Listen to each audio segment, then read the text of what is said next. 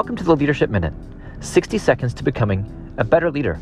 I'm your host, Kevin DeShazo of Culture Wins, a division of Giant.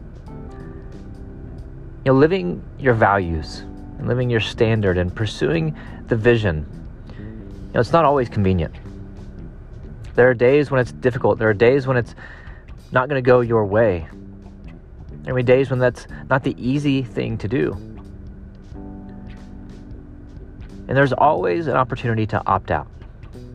To say, nope, I'm going to be this person today. And I'm going to go this direction today. But that's not what being a leader worth following is. If you only live your values and your standard and pursue your vision when it's convenient, then they're not really your values or your standard or your vision.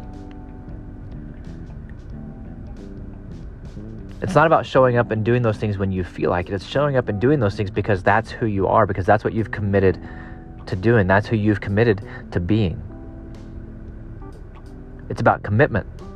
Because commitment says, I don't care how I feel today, I'm showing up. Commitment says this may be difficult today, but it's the way. Commitment says my standards and these values aren't going to be an advantage to me today. But they're still my values and my standard and my vision, and I'm going to live them.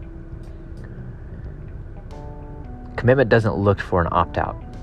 It consistently opts in.